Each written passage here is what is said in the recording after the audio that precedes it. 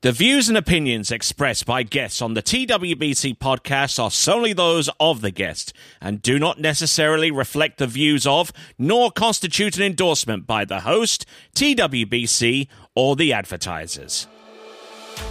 National championships, Confederation championships, World championships, major professional events. For over 3 decades, he has been there for many of the sport's greatest moments. And now he brings you even closer to the movers and shakers in the world of high-echelon tournament water skiing. From the founder and creator of the Water Ski Broadcasting Company comes the TWBC Podcast. And now here's your host, Tony Lightfoot. Well, greetings one and all. I am the aforementioned Tony Lightfoot, and this is the TWBC Podcast. So great to have you on board. And got an interesting subject that we'll be interviewing for this edition. None other than Jay Bennett. Jay, how are you doing, sir? Doing great, Tony. How are you today? Not too bad, not too bad. We're in the midst of the long, hot summer here in South Louisiana, where the temperatures are soaring towards triple digits. The water temperature pretty hot as well, and ski school are very much alive and kicking, even though we're still in the middle of a pandemic, so to speak. Yeah, we've been very fortunate, Tony. Our clientele is large. We got a really good staff this year. A lot of skiers working together every day, training together every day, doing a great job on the water, coaching our students. So I'm real fortunate with what we've got going on this year. Okay, so what have been the major challenges with the pandemic going on? A lot of people are still very cautious about going out there. They're wearing masks and what have you, and staying indoors. But I mean, I don't see an awful lot of drop off in students coming in and enjoying the ski school. I agree with that, Tony. I think in any recreational business, it's been great because people are looking to do things outdoors, looking to do things that are high in exercise.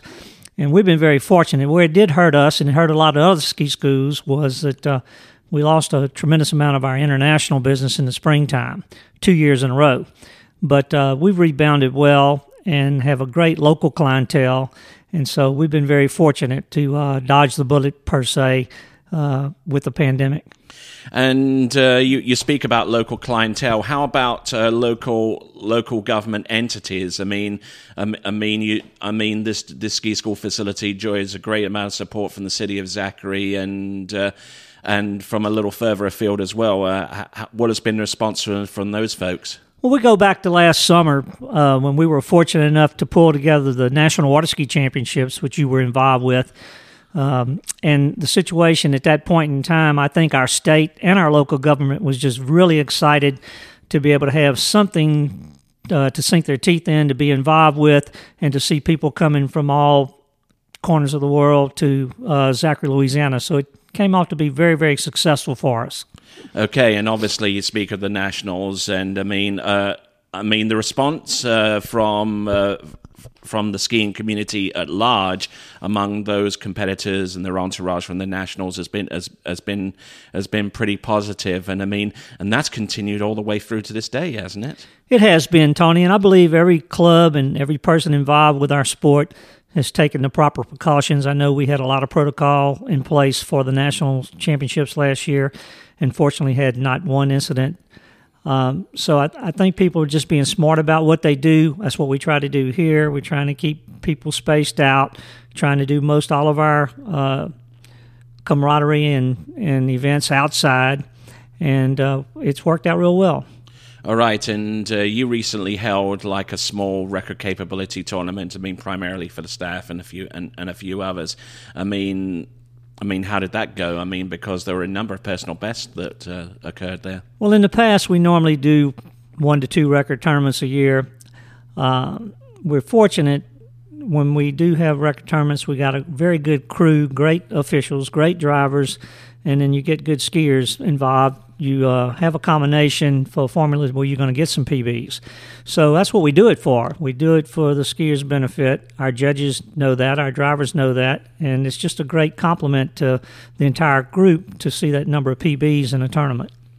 Excellent stuff. Okay, let's move away a little bit from the tournaments a little bit. And I mean, anyone that comes here to Bennett's and is fortunate enough to come up into the house can't help but be impressed by the plaque that's on the wall that has the Olympic torch. You ran the Olympic relay in 1996. Obviously, this time of year, it's an Olympiad. There's Tokyo 2020 going on, and a lot of conversation goes out there typically along the lines of why isn't water skiing in the Olympic Games? But you have actually brushed alongside events which almost mirror the Olympic Games, such as the Pan American Championships. And at one time, and you told me earlier, you were actually involved a little bit in one of the early initiatives to get the sport into the Olympic Games. Tell us a little bit about that. Well, Tony, at that point in time, we had great hope that we could get into the Olympics the year that it was in Greece. Greece had 2004. 2004. Greece had a couple of very good high-end water skiers, and it looked promising. There's an awful lot of pieces to the puzzle to us being able to get into the Olympics, and I'm asked that question over and over and over. I'm not sure that I'm the person that can answer it. I can tell you what my personal feelings are. I think we've come a long way with water skiing in our structure. We have an awful lot of rules in place for fair play. Things like the cruise control and our ability to track the boat path and our video equipment that we use has put us in a situation to where we have eliminated, I think, a lot of the concerns of why we have not been in the Olympics with water skiing in the past. Now, go back even further than that, when Ricky McCormick era and some of those guys, they did ski in the Olympics in an exhibition form. That was in 1972. That was 1972. So that was a really good foot in the door, and it just never materialized.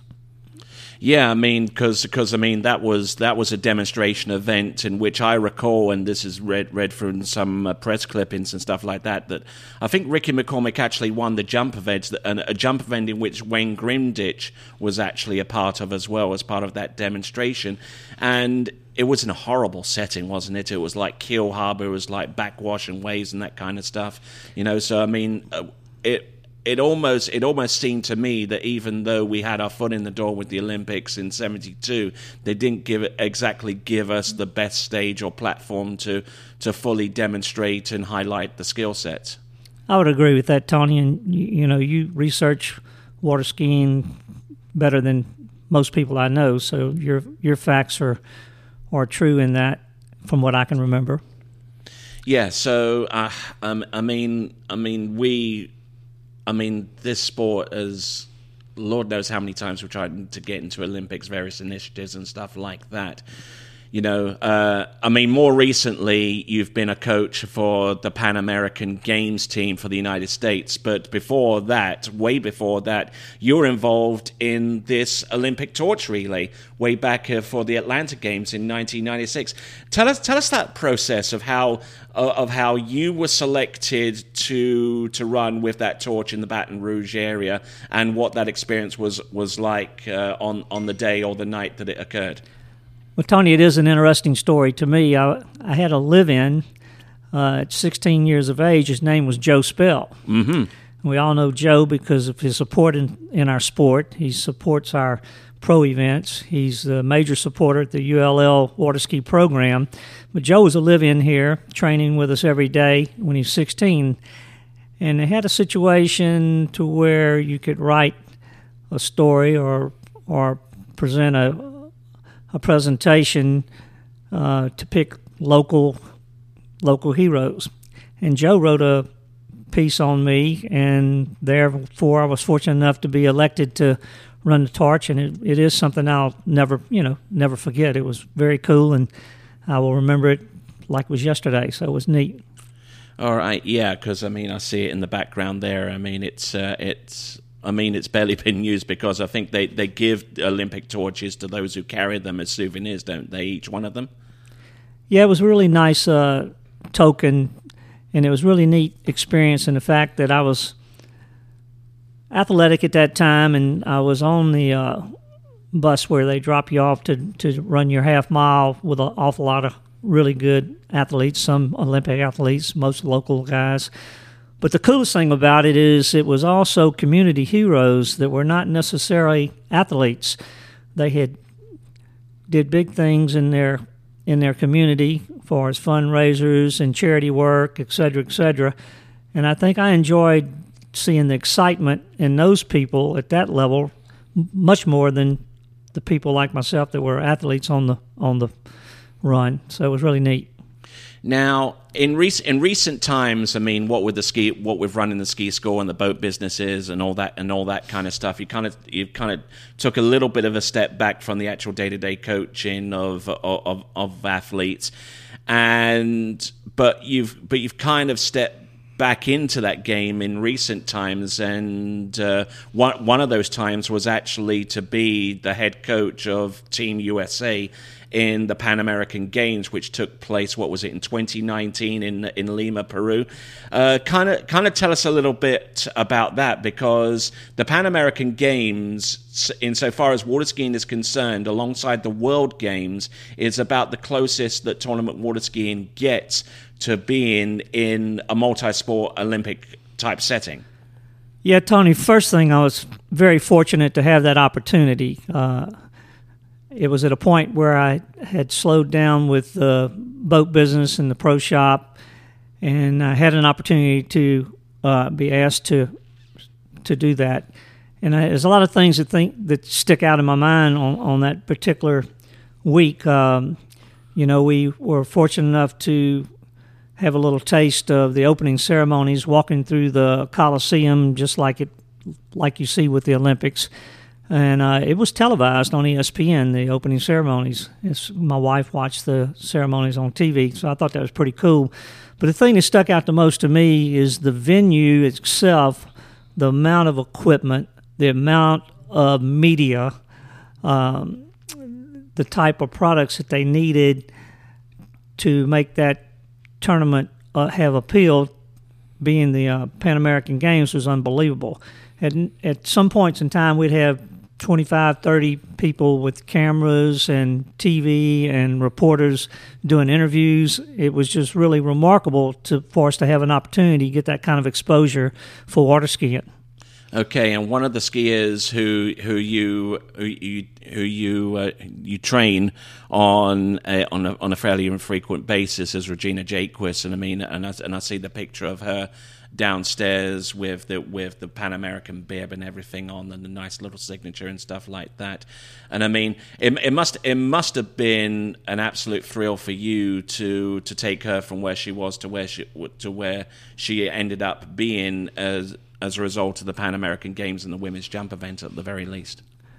Well, I've really enjoyed my time working with Regina. I can't take much credit for where she is in her sport and where she is in her accolades.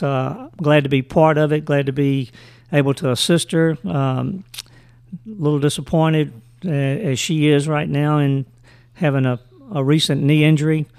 But also at that point in time, I was working with Taylor Garcia, so I had both those guys on the team, so that was fun for me. And the rest of the team was just exceptional. Everyone did a great job. I had a team manager, a longtime friend, Scott Greenwood. Couldn't ask for a better crew for that week at the Pan Am Games. Okay, and we'll speak a little bit about Regina Jaquist, and you did hint upon the fact that she is currently trying to recover and rehab from an ACL tear that she sustained just before the Masters. Have you kept in touch with her a little bit since then? Because I mean, from what I've been able to ascertain, she may not be able to jump for the Worlds, but there is an outside chance that with the rehab schedule that she's going through right now, she could well be in the frame for the women's slalom at least for the Worlds. I think that is more just water ski talk. It's more speculation than anything. You know, you never count Regina out on anything that she does, but Regina's also a very smart young lady, and I think she's going to do the thing she needs to do to rehab, get the legs strong, and get her career started back in the right way. So, you know, time tells on what's going to go on, but and everyone heals differently in that process. In the world of athletes now, ACLs are common injury, so we'll just have to see how it goes for her. We're pulling for her. Yeah, and she definitely sought out one of the best people out there to help her start a rehab with the surgery. A doctor who actually started his career in the Baton Rouge area, where actually graduated out of LSU. What was it, Dr. Andrews, I believe? Well, she went to Andrews Clinic, and it's, you know, world renowned. But Dr. Kyle Kane, I believe, is the gentleman that actually did the surgery. Okay. All right then. So moving forwards a little bit, I mean, we go back to events and stuff like that. I mean, not so much the Olympics and that stuff, but I mean, over the years, you've been involved in having pro level tournaments such as LA Night Jam, and this season coming up is the Collegiate Nationals right here at Tri Lakes at Bennett's Water Ski and Wakeboard School this coming October. And I don't know how many times this site has actually held the Collegiate Nationals, but I can honestly say without reservation that this site has basically become almost synonymous as Omaha is to men's baseball with the College World Series. You know, it almost seems that every other occasion the Collegiate Nationals is here. Well, that's very nice of you, Tony. You know, collegiate skiing has always been very important to us. We've always tried to support it in every way that we can. And we have been fortunate. Our site is really set up really good for our national collegiate championship. The camaraderie and the team spirit and the things that you see go on through the course of the week is so much different than the type of tournaments that we're normally involved with on a professional level. So it's just a real fun week to have all the college teams in here and watch the skiing, and the skiing now is at an awful high level. Okay, and you've been involved with collegiate skiing for Lord knows how long, and obviously that was reflected in the fact that in the inaugural class of the NCWSA Hall of Fame, you were among the first inductees. So I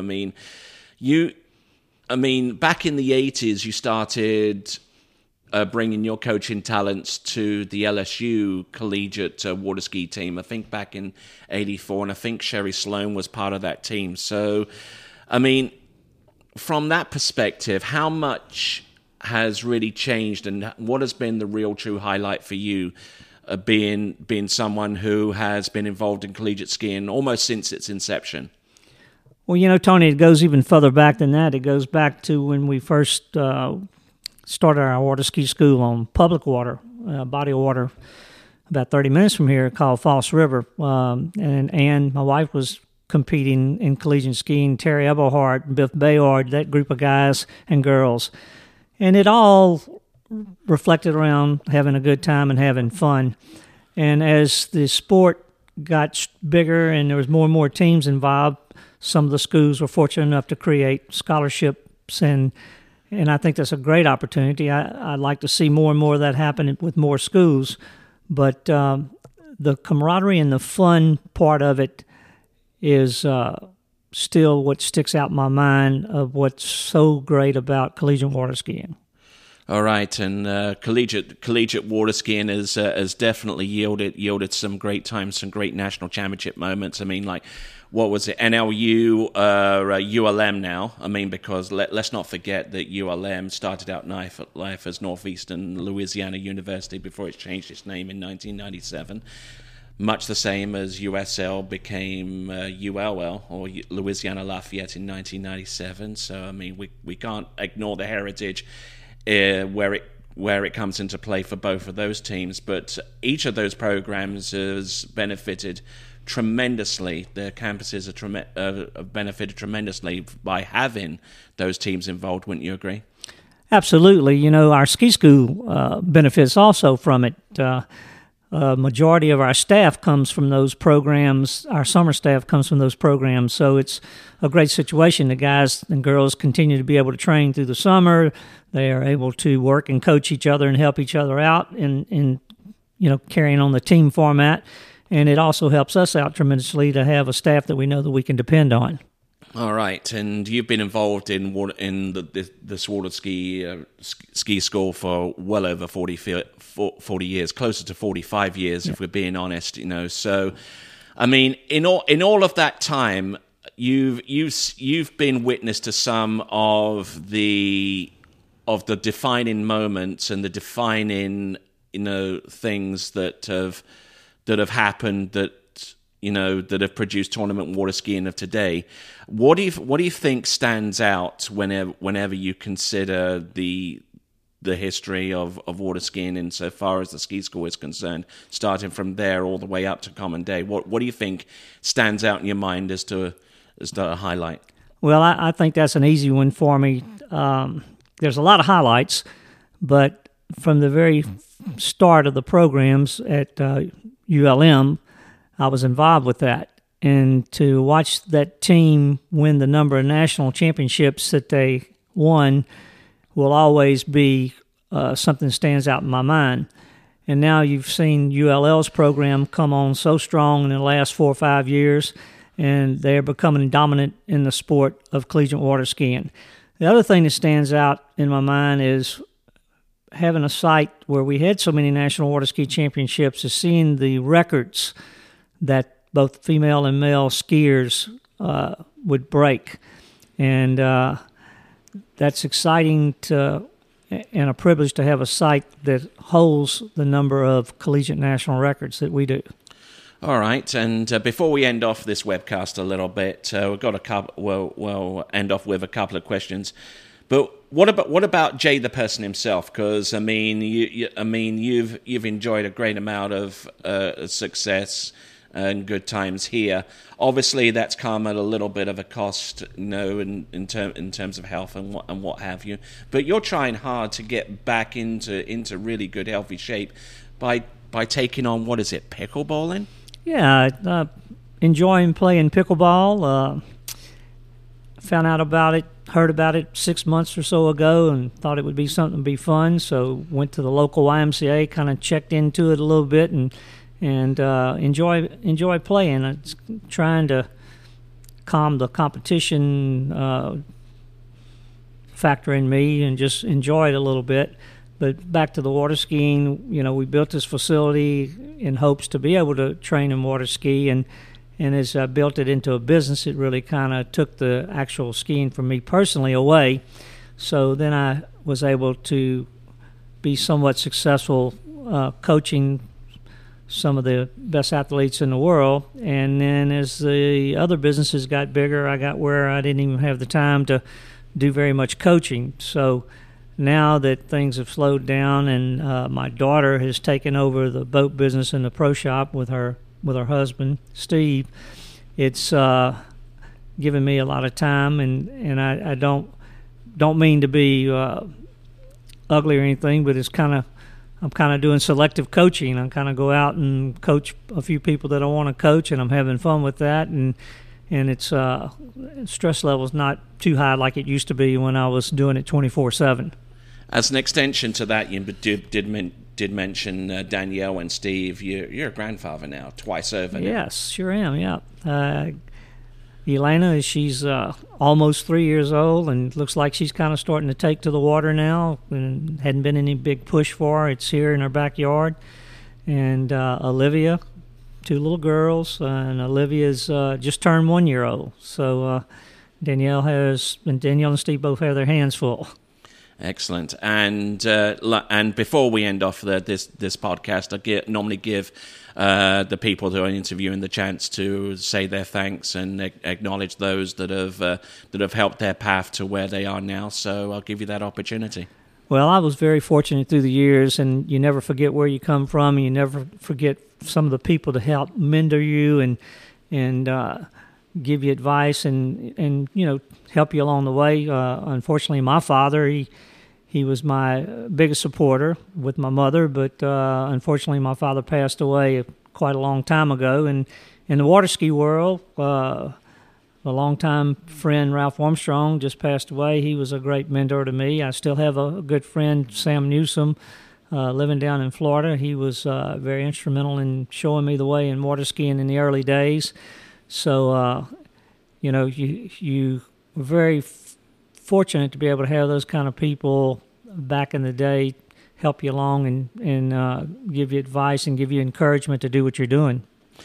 All right, then. Well, we're going to end off the podcast here. Thank you very much to Jay Bennett for being a participant in this podcast.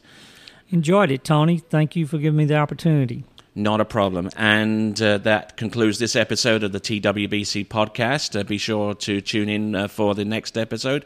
But until now, I'll say ciao for now. Take care. Thank you for listening to the TWBC podcast. Be sure to check out our website at waterskibroadcasting.com. Links to our presence on major social media platforms can be found there, as well as updates to our webcast and this podcast. Duplication or rebroadcasting of this broadcast without written consent of TWBC is prohibited. Subscribe to us on your favorite podcast platform and be sure to join us next time for the next edition of the TWBC podcast.